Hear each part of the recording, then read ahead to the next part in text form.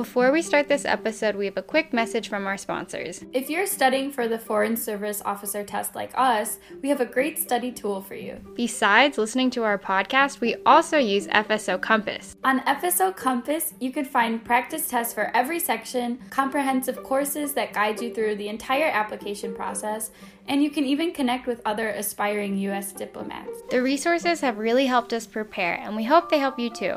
To access FSO Compass and get 10% off your annual subscription, be sure to use the link in our description box. Good luck!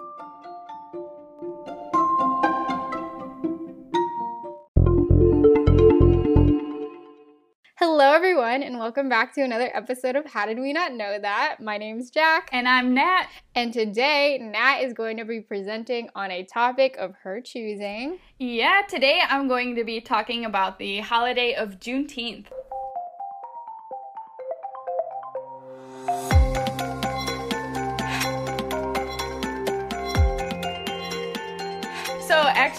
So when this episode is uploaded, it will be June 19th. So yeah, I'm going to talk about the holiday of Juneteenth, and I'm actually super embarrassed to admit, but I had not heard of Juneteenth until this year. I don't know, Jack, have you heard of Juneteenth? No, I did not know what it was till you told me you were choosing this as your topic for the podcast.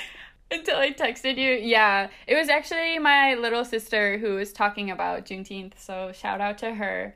So, okay, I'm just gonna dive right into it. So, to set the scene, it's June 19th, 1865. And so Union soldiers led by General Gordon Granger arrive in Galveston, Texas, with news that the Civil War has officially ended and that enslaved people are now free. It's huge news, but this announcement is actually 2.5 years after President Abraham Lincoln's Emancipation Proclamation, which had become official on January 1st, 1963. So, by the time General Granger shared the news in Texas, the Confederate capital in Richmond, Virginia had already fallen.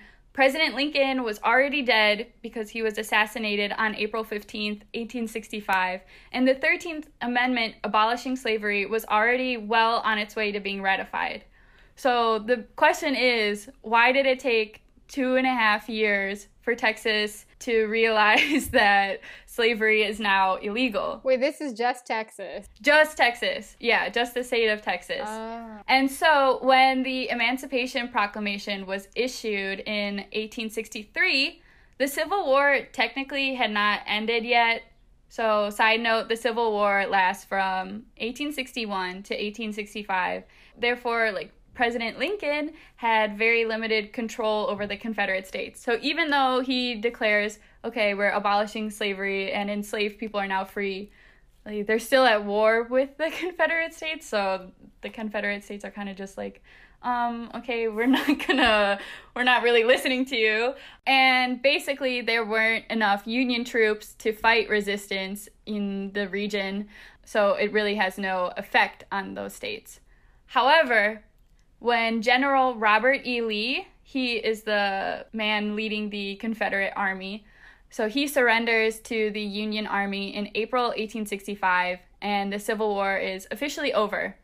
And so because of that, General Granger is able to bring troops to Texas and overcome any resistance. But there are several theories as to why it took so long for the Emancipation Proclamation to be enforced in Texas.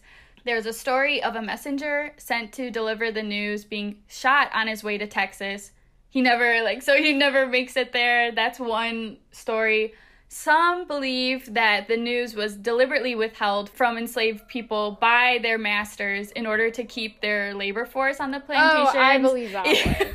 Yeah, that's what I was like, yeah, I would put my money on this one. 100%. Yeah. Others believe that federal troops had actually waited for slave owners to reap the profits of one last cotton harvest before going to Texas and enforcing the Emancipation Proclamation. So it could either be a combination of all of these reasons, or it could be none of them at all. But regardless of the reasons for the delay, the fact is that slaves in Texas remained enslaved long after it was declared illegal. And historians estimate that around 500,000 slaves out of a total of 3.9 million slaves living in the U.S. had liberated themselves by escaping to Union lines between the Emancipation Proclamation in 1863 and the end of the Civil War. Even though technically slavery was illegal during that short time period, most of the slaves they were still remained enslaved. Yeah. So a lot of them still had to risk their lives to liberate themselves. I don't see a lot of slave owners suddenly being like, well, we lost. You guys, it was great working with you. I just don't see that happening. Yeah, I think that would be highly unlikely. Like, okay, thanks. Bye. Like, it's the law now. We must follow the law. Exactly. Yeah. And so, actually, in 1862, so while the Civil War was still going on, so Union troops had captured New Orleans, and so slave owners in Mississippi and Louisiana fled to Texas in order to escape Union soldiers. Wait, escape Union soldiers or Confederate soldiers? They're escaping. The slave owners are fleeing. Oh, I see. Okay. Yeah, so they basically bring more than 150,000 slaves with them to Texas. Therefore, at the time of General Granger's speech, it's estimated that there were approximately 250,000 slaves in Texas. So that's a huge amount of people who for 2.5 years were enslaved when they really shouldn't have been. Right. It was illegal. Yeah. They shouldn't have been enslaved in the first place, but yeah, it was technically illegal. Oh my gosh. Yeah, it's really, really upsetting and really frustrating. Yeah, and so General Granger, he makes it to Galveston, Texas, and he stands in front of the townspeople and he reads General Order Number 3 to the people of Texas. And so I'm just going to read a short blurb of what he said. The people of Texas are informed that, in accordance with a proclamation from the Executive of the United States, all slaves are free. This involves an absolute equality of rights and rights of property between former masters and slaves, and the connection heretofore existing between them becomes that between employer and hired labor. The freedmen are advised to remain quietly at their present homes and work for wages. They are informed that they will not be allowed to collect at military posts and that they will not be supported in idleness either there or elsewhere. Unquote. So basically, he's like, hey, you're free, but also you're on your own. Yeah, the government isn't really helping you. So, yeah. Obviously, this is monumental news, and the reactions of enslaved people range from pure shock to immediate celebration. Many slaves would remain on the farms and plantations where they worked as a paid employee, while a lot of others just left immediately, because even though they really had nowhere to go, many former slaves felt that leaving the plantation would be their first grasp at freedom. Yeah. That's like... because a lot of slave owners refuse to teach them how to read and write, and now that you're free, that's another thing. Like, how do you support yourself now when you aren't, like, this whole society has been built without jobs for you, and you haven't had the education to participate in it either. Yeah, the whole system was built to oppress slaves, and they had no access to education. It was illegal for them to learn how to read and write, and so yeah, it's really upsetting. And so many slaves ended up going north because it represented true freedom, while others went to reunite with family members in neighboring states such as Louisiana, Arkansas, and Oklahoma. So we already mentioned this, but not everyone was happy to hear the big news, and former slave owners and white supremacists in the area would react with extreme hate and violence. And so sadly, many former slaves were lynched by angry whites, while others were still forcefully held as slaves. So a lot of people just said either withheld the information or forced them from leaving. And life after slavery and settling into these new areas around the country brought in new realities for former slaves, as well as many challenges of establishing what used to be a non-existent status for Black people in America. So yeah, basically, like we mentioned, you literally have to start from ground zero, you know? It's not even ground zero. It's like ground negative, right? Like ground zero is like you're born like, and you have equal opportunities, right? You're born white in a white society and you can have access to education and learn how to read. Yeah. It's like negative that. It's like people are trying to keep you from your opportunities. They're going out and lynching you. Exactly. And so overcoming the confusion and delay of the Emancipation Proclamation, as well as terror and violence that haunted their everyday lives, newly freed Black men and women in Texas chose to celebrate the news of their freedom every year on the day June 19th. And so Juneteenth, which is short for, it's a mix of June 19th, Juneteenth. So it was a way to celebrate that amazing day in history and would also serve as motivation as well as release from the growing pressures that quickly accumulated in their new lives. And these celebrations and festivities of Juneteenth was a time for reassuring each other and for gathering remaining family members that had kind of relocated across the country, and also for praying together. And in the decades to follow, many former slaves and descendants of slaves would make the annual pilgrimage to Galveston, Texas on June 19th. So you might be wondering, how is Juneteenth celebrated?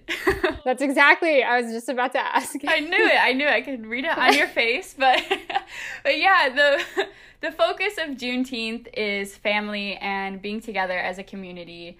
And prayer services were a major part of the celebrations, and oftentimes the festivities would be held at churches. There were readings of the Emancipation Proclamation, and I think it's really important to note that it also focused on education and self-improvement. Guest speakers were often brought in, and the elders of the community were asked to recount the events of the past. So it's a big focus on educating yourself through storytelling and through people's lived experiences. It was also just a way to have fun together. There are a lot of rodeos and fishing and baseball and huge barbecue pits where people would get together and just roast a bunch of really delicious meat. So as technology progresses, there would also be stock car races and also overhead flights and air shows. And specific foods became popular during these celebrations, and some are actually almost synonymous with Juneteenth, and these include strawberry soda and barbecued meat. And so everyone would come to the celebrations and they would bring a special dish to share, and there would be beef, lamb, and pork, which were not usually available every day, but they were eaten on this special occasion. And dress was also a very important factor and is still taken really seriously today, because during slavery there were laws in many areas that prohibited or limited the dressing of slaves. And there are accounts that during the first few days of the emancipation celebrations, former slaves threw their ragged and old clothing into creeks and rivers and instead wore clothing taken from the plantations belonging to their former masters. And because of that, yeah, people dress up really nicely. And like, I don't know, I never would have considered, you really take something as simple as being able to choose your own clothing and wear nice clothing for granted. So yeah. And in early years, there was very little interest in the celebrations of Juneteenth outside of the African American community, especially in Jim Crow, Texas. Whites rallied around their own version of history in an effort to, glorify and whitewash past cruelties and defeats and acts of violence. There are accounts of Juneteenth celebrations being interrupted and stopped by white landowners that were demanding that their laborers return to work. And many whites would demonstrate their resistance by banning the use of public property for Juneteenth festivities. And so because of this, celebrations were often held in rural areas next to rivers and creeks because it technically wasn't public land. However, as African Americans eventually became landowners, land would be donated to these festivities. So one of the earliest documented land purchases for Juneteenth was organized by Reverend Jack Yates, and his fundraising effort raised $1,000, which in today's money is $20,000, and it led to the purchase of Emancipation Park in Houston, Texas. Also in Mexia, Texas, the local Juneteenth organization purchased Booker T. Washington Park, which became the official Juneteenth celebration site in the year 1898. And for decades, the celebrations grew and they spread further across the country with every year. However, in the early 1900s, we see a decline in the Juneteenth celebrations because of economic and cultural forces. So the Great Depression, which we got to hear about in a former episode. Check it out. But yeah, check it out. The Great Depression forced many people to move from the farms in rural areas into the cities in order to find work.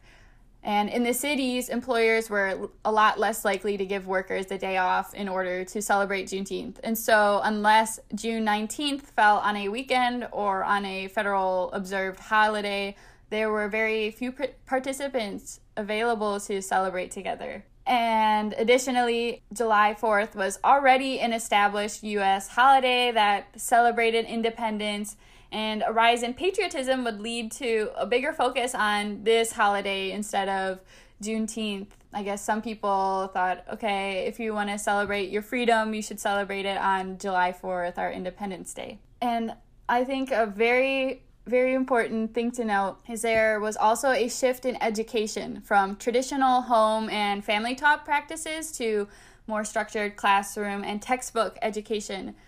And because of less emphasis and less detail on the history of former slaves, kids became less interested and ultimately less educated on the reasons for celebrating Juneteenth and what it was like to be a slave in the U.S. Oh, kids in the, like, Black community. Yeah, who are in the classroom. And so, for example, classroom textbooks proclaimed that President Lincoln's Emancipation Proclamation issued in 1863 was the date signaling the end of slavery, but they don't even mention, the delay, the huge 2.5-year delay in Texas, and they don't talk about General Granger's speech on June 19th. And I had also, to this day, I think the same issue exists. I had no idea that there was such a huge delay. You just think Emancipation Proclamation and everything's good now, but I felt it in my heart that they definitely did not. There's gonna be a delay with the ending of slavery, but yeah, at least we have some documentation in history that actually shows you, okay, this is actually what was going on for the 2 years and where everyone was migrating to. Exactly. Yeah. I guess to go off of that, so one of my sources is this PBS article, and there was a really amazing quote that kind of sums it up very well. So I'm just going to read the direct quote. So, despite local committees' best efforts, with each new slight, with each new segregation law, with each new textbook, whitewashing, and brutal lynching in the South, African Americans felt increasingly disconnected from their history, so that by the time World War II shook the nation, they could no longer faithfully celebrate freedom in a land that still rendered them second-class citizens worth of dying for their country, but not worthy of being honored or treated equally for it, unquote. It's a very powerful quote. Yeah. Yeah, that's a really amazing quote. But then, flash forward to the civil rights movement in the 1950s and the 1960s. So we see a resurgence in discussing Juneteenth, and more people begin to celebrate it again. So basically, the civil rights movement had both positive and negative impacts on Juneteenth celebrations, because while African American youth were a little bit too busy to celebrate because they were protesting and demonstrating, they would still show their pride for the celebrations in other ways. And so in the early 1960s, a lot of student demonstrators for the Atlanta Civil Rights Campaign wore Juneteenth freedom buttons. And most significantly, in 1968, there was another strong resurgence in remembering June 19th because of the Poor People's March to Washington, D.C.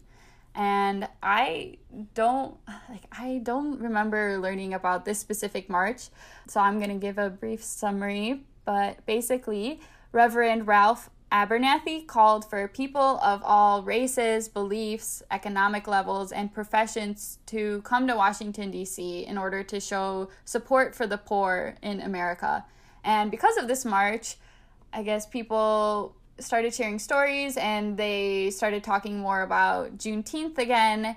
And as a result, many of the attendees would return home and start Juneteenth celebrations in their home areas that maybe didn't have any celebrations before that. And two of the largest Juneteenth celebrations were founded after this march, and they're now held today in Milwaukee and Minneapolis. Yeah, and so finally, on January 1st, 1980, Juneteenth became an official state holiday in Texas through the efforts of Al Edwards, an African-American state legislator. And this marked the first emancipation celebration that was granted official state recognition. And after the passing of this bill, Edwards sought to spread the observance all across America, not just amongst the state of Texas.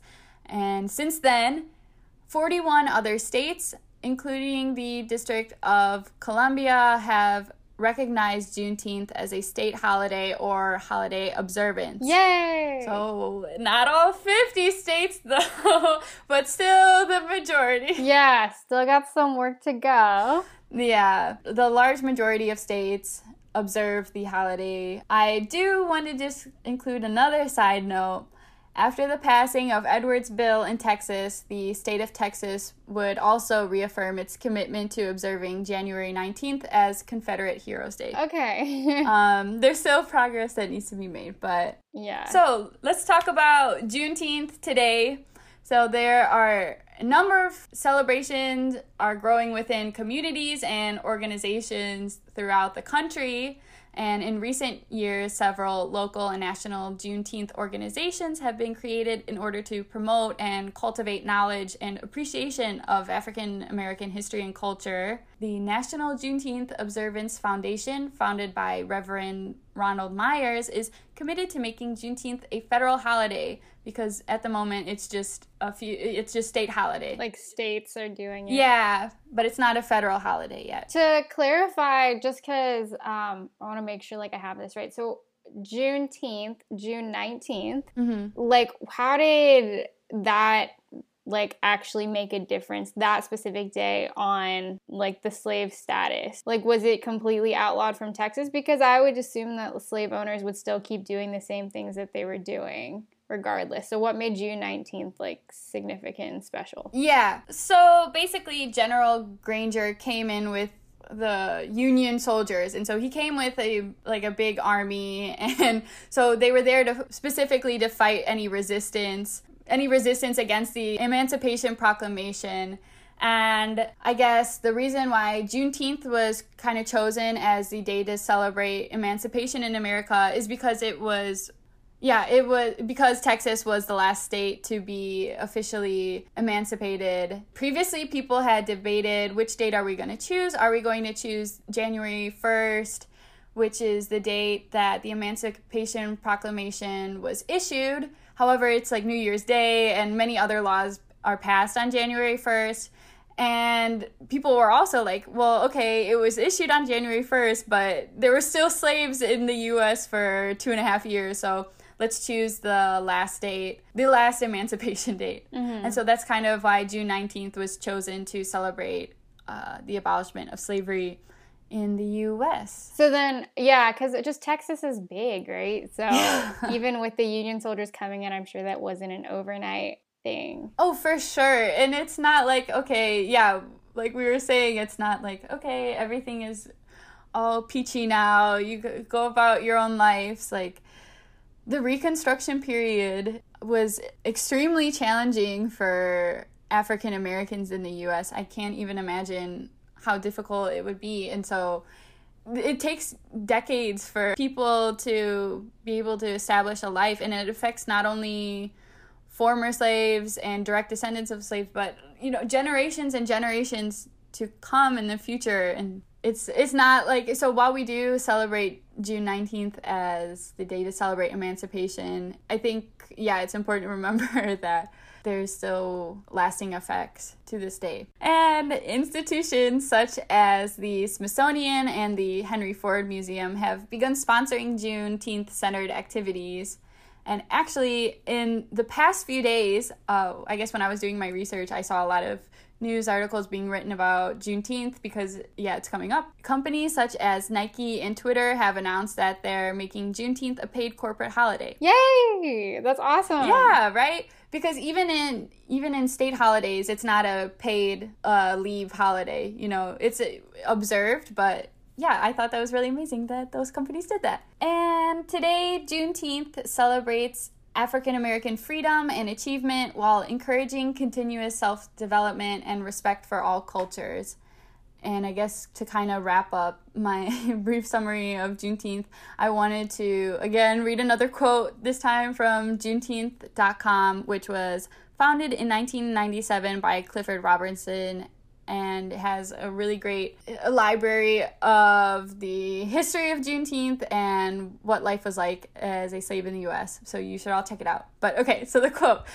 So, as it takes on a more national, symbolic, and even global perspective, the events of 1865 in Texas are not forgotten, for all of the roots tie back to this fertile soil from which a national day of pride is growing, unquote. So I thought that was really sweet and really an amazing quote. And yeah, that basically sums up what the holiday of Juneteenth is, why we celebrate it. Yeah. No, I love it. Thank you. This is literally the first time of me hearing about this. This is never brought up in my school, so I appreciate you. And shout out to your little sister for bringing it up so that we could cover it. Yeah. I was so surprised I had never even heard of this holiday, and yeah, I think we should educate ourselves about it and spread more awareness of the holiday. And yeah, something to be celebrated. But we still have work to be done, so that's an important note. Yeah. But thank you. This was a heavy topic, but I'm glad we discussed it. Thanks for letting me talk about it, and I had a lot of fun researching it. And yeah, thanks everyone for listening to us talk about Juneteenth. Thanks for listening to another episode, and I guess don't forget to leave us a review. Don't forget to hit that subscribe button. Send us an email if you'd like at howdidwe.knowthat@gmail.com. We're just waiting for you guys. Yeah, and check out our Great Depression episode as well while you're at it. We'll put the link in the description. Share this episode with your friends who might not know about Juneteenth. And yeah, thanks for listening. Yeah, bye.